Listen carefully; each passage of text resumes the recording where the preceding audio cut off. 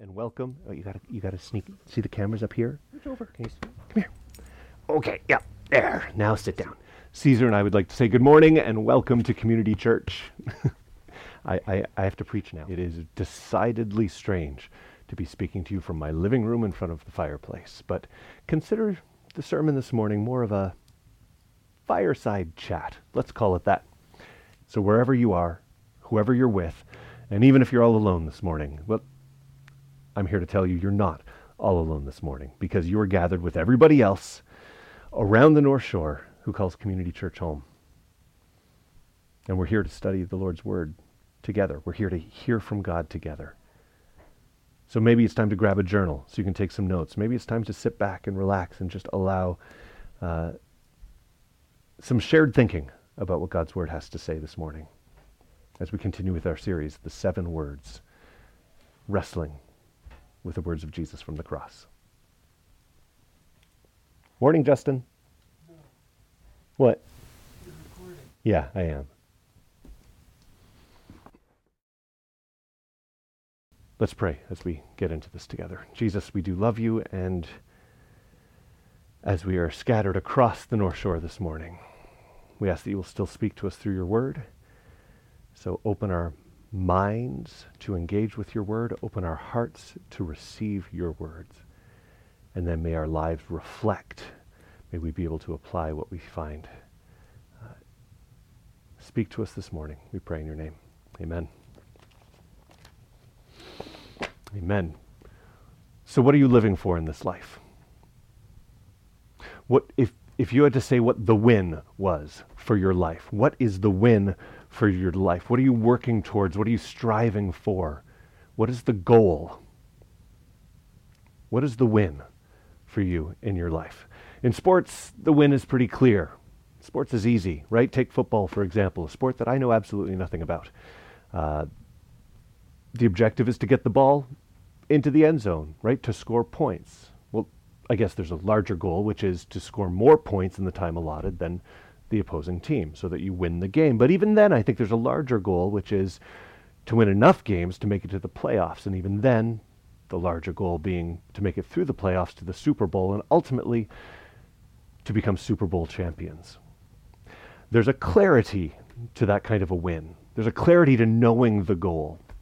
And I think that kind of clarity can actually help us face the challenges that life brings to us. Like going back to the sports thing, going back to football. Training is not fun.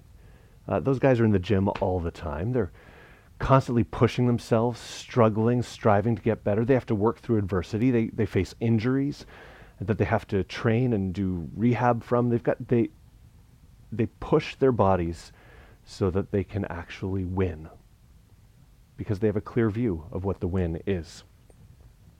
A clear view of the win transforms the way we face hardships each day.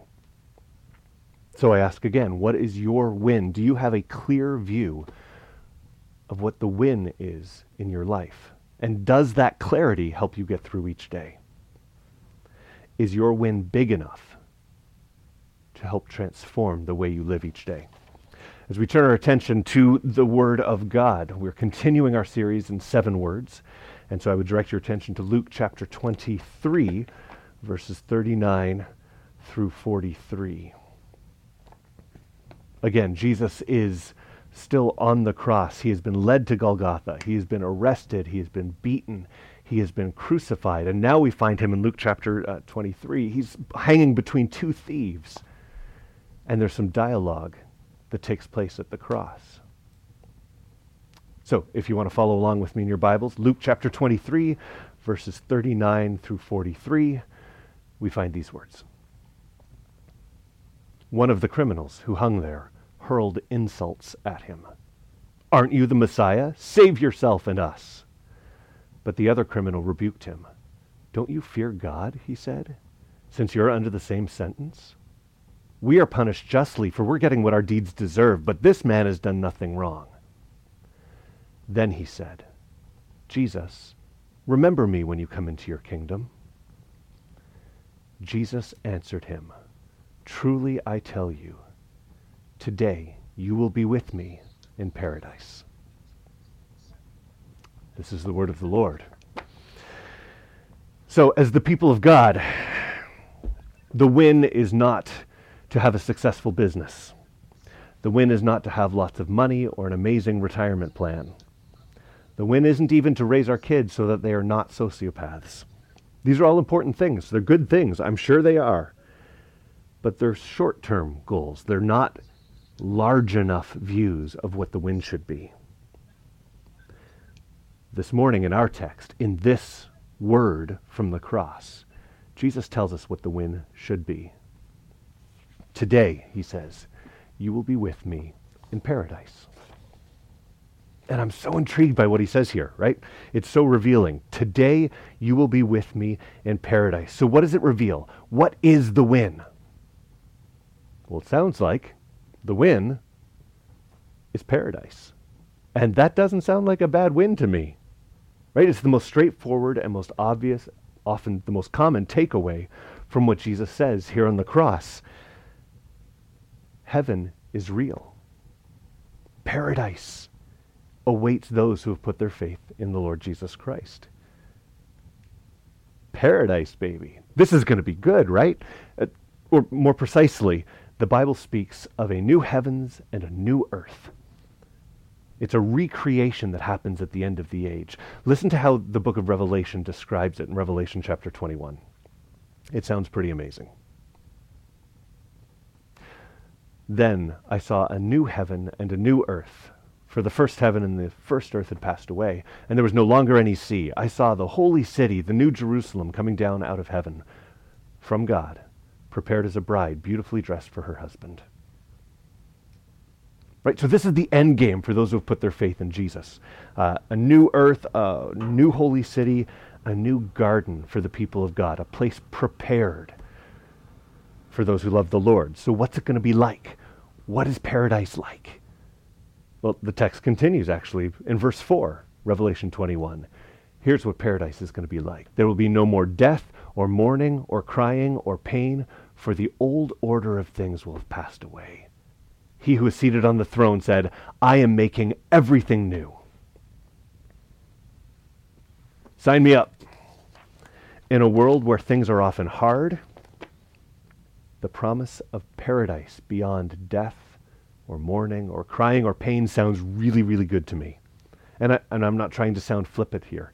I long in the deepest places of my being for this, a place where fear is banished and replaced by joy, a place where there is no more mourning or grieving or sorrow, a place where death doesn't win. I can't wait for that day, the day of final rest, as Hebrews 4 tells us, or a day of receiving our true reward, as Ephesians 6 describes it. And maybe, just maybe, this vision of the win might be enough to keep us going through the hard times down here. Whatever we're facing, to know that it's temporary, because there is a paradise coming where there is an alleviation from all suffering. And one day, we who have put our faith in Jesus will ultimately find ourselves in paradise. That sounds pretty good to me. But, and you knew this was coming, right? Yeah, I wasn't trying to set up a straw man just to knock it down, but it's kind of what I was doing. I apologize. But if we think that paradise is the goal,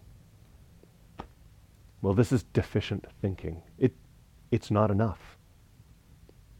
Knowing that paradise is coming one day in the future, that may give me some strength to face each day's challenges, but I need more than the promise of someday it will be better. I need something now. I need strength now for today. I need strength that's going to help me endure whatever suffering, not just with wishful thinking about the future, but about life right now. So I guess I'm saying paradise is good. It's not wrong to have that as a goal. It's just woefully incomplete. Here's the danger. It's really close to thinking about eternity like a retirement plan. right? Many of us think about retirement as if I can just slug it out for a few more years down here, well, then maybe someday I get to retire and I don't have to work anymore. Or if we're really lucky, maybe someday I get to retire to Florida and play shuffleboard in a retirement community in the sunshine forever. Paradise! And this is actually it's quite a common misunderstanding of the win. How many people do you know who call themselves Christians, but whose lives are basically lived according to the retirement model? And if we go all the way down the retirement model mentality, here's what it comes down to. If I'm basically a good person, I get to go to heaven when I die. Right? It's an investment strategy that says if I invest enough in doing good while I'm down here on earth, or at least not doing bad while I'm down here on earth, then that investment will yield dividends when I die and I get to go to heaven and be in paradise forever. This is a dangerously incomplete view of faith, and I would argue, I think it's pretty clear, it's not even a Christian view of faith. It's not even Christian, because it fails to take into account the very cross from which Jesus is speaking these words to us this morning. The Bible teaches that we do not get to heaven by being a good person. We get there by accepting Jesus' sacrifice on our behalf.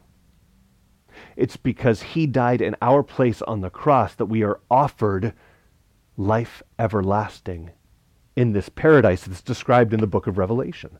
What Jesus did on the cross is what opens a way back. So you don't get to heaven by being a good person.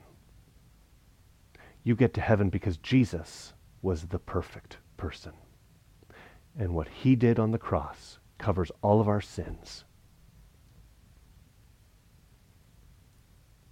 So we long for paradise, absolutely. We long for an end to death and sorrow and crying and pain. We want the old order of things to pass away. And this is not wrong. It's just not right enough. And if we're not careful, it allows for the sort of deficient retirement plan view of faith. I think it's a misunderstanding that's based on listening to only half of what Jesus says. And honestly, we're pretty good at listening to only half of what Jesus ever says. But if we look at not just what is the win, but what is the complete win that Jesus speaks of, as he speaks to this criminal on the cross, as he speaks to us from the cross. What is the complete win? Well, we've got to go back and look at what he says again. And what he says is, truly I tell you, today you will be with me in paradise. Paradise is definitely part of it. But the more important part is the with me. Did you catch those two powerful, important words here? Today you will be with me in paradise. What actually makes paradise paradise? Why is there no more death or sorrow or crying or pain? As the old order of things passes away, what is the way it was always supposed to be? Well, if we go back to that Revelation text that we looked at, if we look at this place called paradise that is the result, it's the end, it's the goal for all those who put their faith in Jesus, we find sandwiched between this description of the new creation and the end of all death and mourning and crying and pain, sandwiched between those two realities, we find these verses. And I heard a loud voice from the throne saying, "Look, God's dwelling place is now among the people, and he will dwell with them, and they will be his people, and God himself will be with them and be their God." Do you see what the emphasis here? This is the central aspect. This is the win, people. Look at how many times it says that God's dwelling place is now among the people. That's Jesus saying, today you'll be with me in paradise. God's dwelling place. Where is God's dwelling place? It is among the people. With me, God says. He will dwell with them. There it is, right in the same language. With God. They will be his people, and God himself will be with them and be their God. What is the goal? What is the actual win? It's not paradise. It is to be with our God. God wants to be in relationship with you and me. He wants us to know him and to love him and to bring him glory and to be the recipients of his incredible love poured out on us. He wants us to enjoy a relationship with him forever. And this is what Jesus is offering the criminal on the cross. Not just paradise, but that which makes paradise paradise, which is his presence. Today, Jesus says to that criminal on the cross, you will be with me in paradise. And this is one of the most important truths spread throughout all of Scripture, right? This idea of, and here's the word from the cross for today. Here's our word, fellowship. To have a relationship with our God, fellowship with God. And it's one of the most important concepts, and it's spread throughout Scripture from the opening pages of the book of Genesis all the way to these verses here in Revelation, right? It starts with this description in Genesis, the Garden of Eden, where Adam and Eve walked with God in the cool of the day. They enjoyed fellowship with their God. Throughout the Old Testament, whether it started with the tabernacle or the temple, even when sin separated God's people from him, he put himself, his presence, in the midst of his people, in the tabernacle and then in the temple, to say, I am with you, I am living among you. Jesus, the incarnation, Jesus is literally called Emmanuel, God with us, God himself walking among us, revealing God's character, his heart, and his purposes. And now we, in the age of the Holy Spirit, that those who put their faith in Christ Jesus, we have the Holy Spirit, God himself dwelling with us, in us, in a new and intimate way. And finally, at the end, the book of Revelation that describes this new creation where instead of having and seeing as though through a glass darkly, we will get to see face to face, and we will be with our God, and he will be with us forever. This is the emphasis. This is the big storyline of the Bible. This is what it's all about. This is the win, that we get to be with God. It's even what Jesus says in that famous verse in John 14:6. As Jesus is preparing his disciples for his departure, he's about to go to the cross, and Jesus says to them, Jesus answered, I am the way, the truth, and the life. No one gets to paradise except through me. No, you know that's obviously not what the text says, right? It is not no one gets to paradise except through me. It is no one comes to the Father except through me. Do you hear? It's paradise is paradise because we get to be with God. That's the win. That's the goal, to be with our God. Retirement faith is dangerous. Retirement faith can be deadly.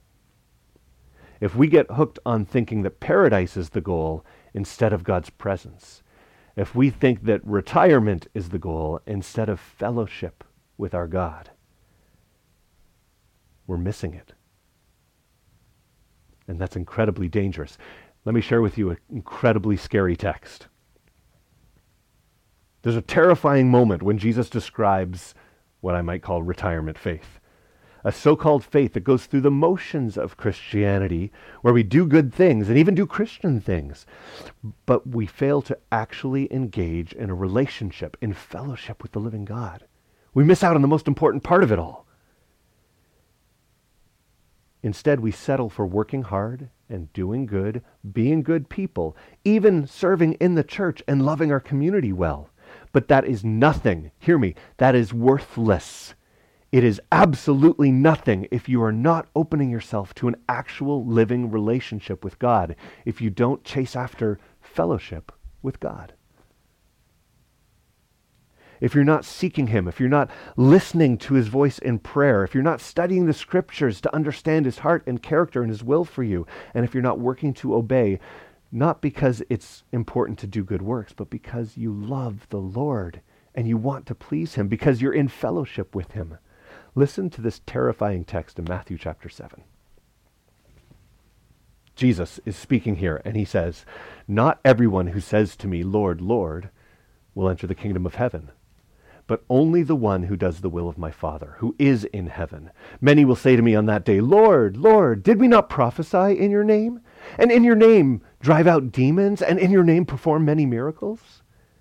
Then I will tell them plainly, I never knew you. Away from me, you evildoers. That's terrifying. That we could spend our lives even casting out demons, prophesying in his name, and doing all manner of good works for Jesus and in Jesus' name. But do you see the emphasis on what he says, even in this warning? The problem was not that they were not doing enough good deeds. The problem is that he never knew them. There was no relationship there. See, God wants us to be in fellowship with him. The goal is to be with our God, doing good deeds and even doing them in Jesus' name. It doesn't get you in on the paradise, and it reveals that paradise isn't the win. The win that's going to get us through whatever hardships we face, that win is fellowship with God. It is enjoying a relationship with God. That's what's going to make paradise paradise. And with this win clearly identified, we actually have the power and strength to face whatever challenges this life brings, no matter what they are or how hard they are. Not because someday we'll get to paradise, but because the goal is God's very presence. And that promise isn't just for the future, it's for today as well. That today we can be with Jesus.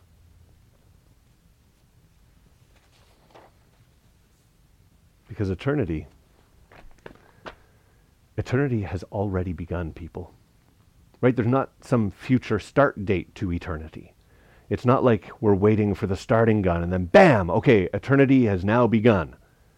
No, it's actually, eternity extends from now forever. So it's already begun. You're living eternity right now. That means this life with God that becomes face to face someday in paradise is actually available right now by the Spirit that lives within us. So what I'm saying here is that the strength of the Lord Jesus Christ and the relationship that brings that strength, that's available right now, today. The encouragement that Jesus brings as we're facing hardship, that's available right now, today. The fellowship with the Father that provides the power to get through whatever challenges we face, that's available today. And when Jesus speaks to the criminal on the cross beside him and says, today you will be with me in paradise, he speaks to every sinner who has repented. He proclaims to every person who has been saved by grace through faith, and he whispers to every soul in turmoil, today you are with me. Today, Jesus says, I am with you. I'm right here. Eternity has begun. It's already here. And we can have fellowship with our God right now. And if that is the win, not paradise, but if being with God is the win, then we don't have to wait for someday. We get it today.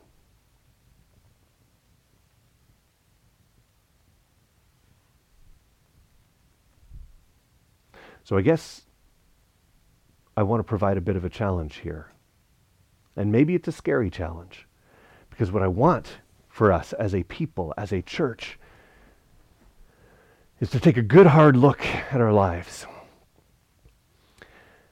And to sort of evaluate and say, how much of what I am doing, how much of my life is centered on the win?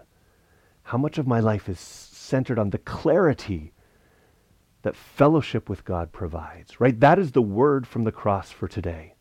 If the first word was forsaken, right? That Jesus took our forsakenness upon himself so that we would never be forsaken. The second word was forgiveness. That because of what Jesus did on the cross, forgiveness has been offered to us in his name. And the third word, today's word, is fellowship. That we can have a living relationship with a living God, and that knowing that's the win, all of our decisions in life need to be made in light of that goal, That's the win, the with God life. Is your life a with God life? If you take some time to reflect, how much time do you spend doing things for God compared to how much time you spend with God, enjoying his presence, studying the scriptures, conversing with him in prayer? Because this is a slightly different format for doing sermons, because this is a totally different format for doing church, what we'd actually invite you to do is, if you're on your own this morning, we'd invite you to grab a journal and to actually reflect on your life and to say, do I have the right win in mind? Am I living my life and enjoying my relationship with God now? Am I taking hold of that kind of fellowship? If not, what's holding me back? And if so, how can I lean even further into this relationship? And if you're with a small group this morning, I'd actually encourage you to share with one another. Share, on the one hand, share if this is something you struggle with. It's easier almost to do things for God than it is to slow down, to stop the busyness, and to actually enjoy being with God and enjoying his presence, enjoying that fellowship. If that's a struggle for you, share that. The other thing we can do is share the ways that you enjoy the presence of God. Find out all the different ways in the group of the way different people enjoy their relationships with God and learn from one another. And then maybe this week, as you move through the week, try some of these other ways that you hear from other people so that you might even be open to a new facet, a new angle on what life with God can look like. But the goal in all of this is to listen to Jesus as he speaks from the cross. The goal is to hear his voice, saying the goal is not just paradise. The goal is to be with God. The goal is fellowship with God. And we don't have to wait for someday for that to begin. It's available now. And with that clear view of the win, God offers the strength and his very presence to be with us. May the Lord bless you, and may you take hold of the fellowship that he offers. In Jesus' name, amen.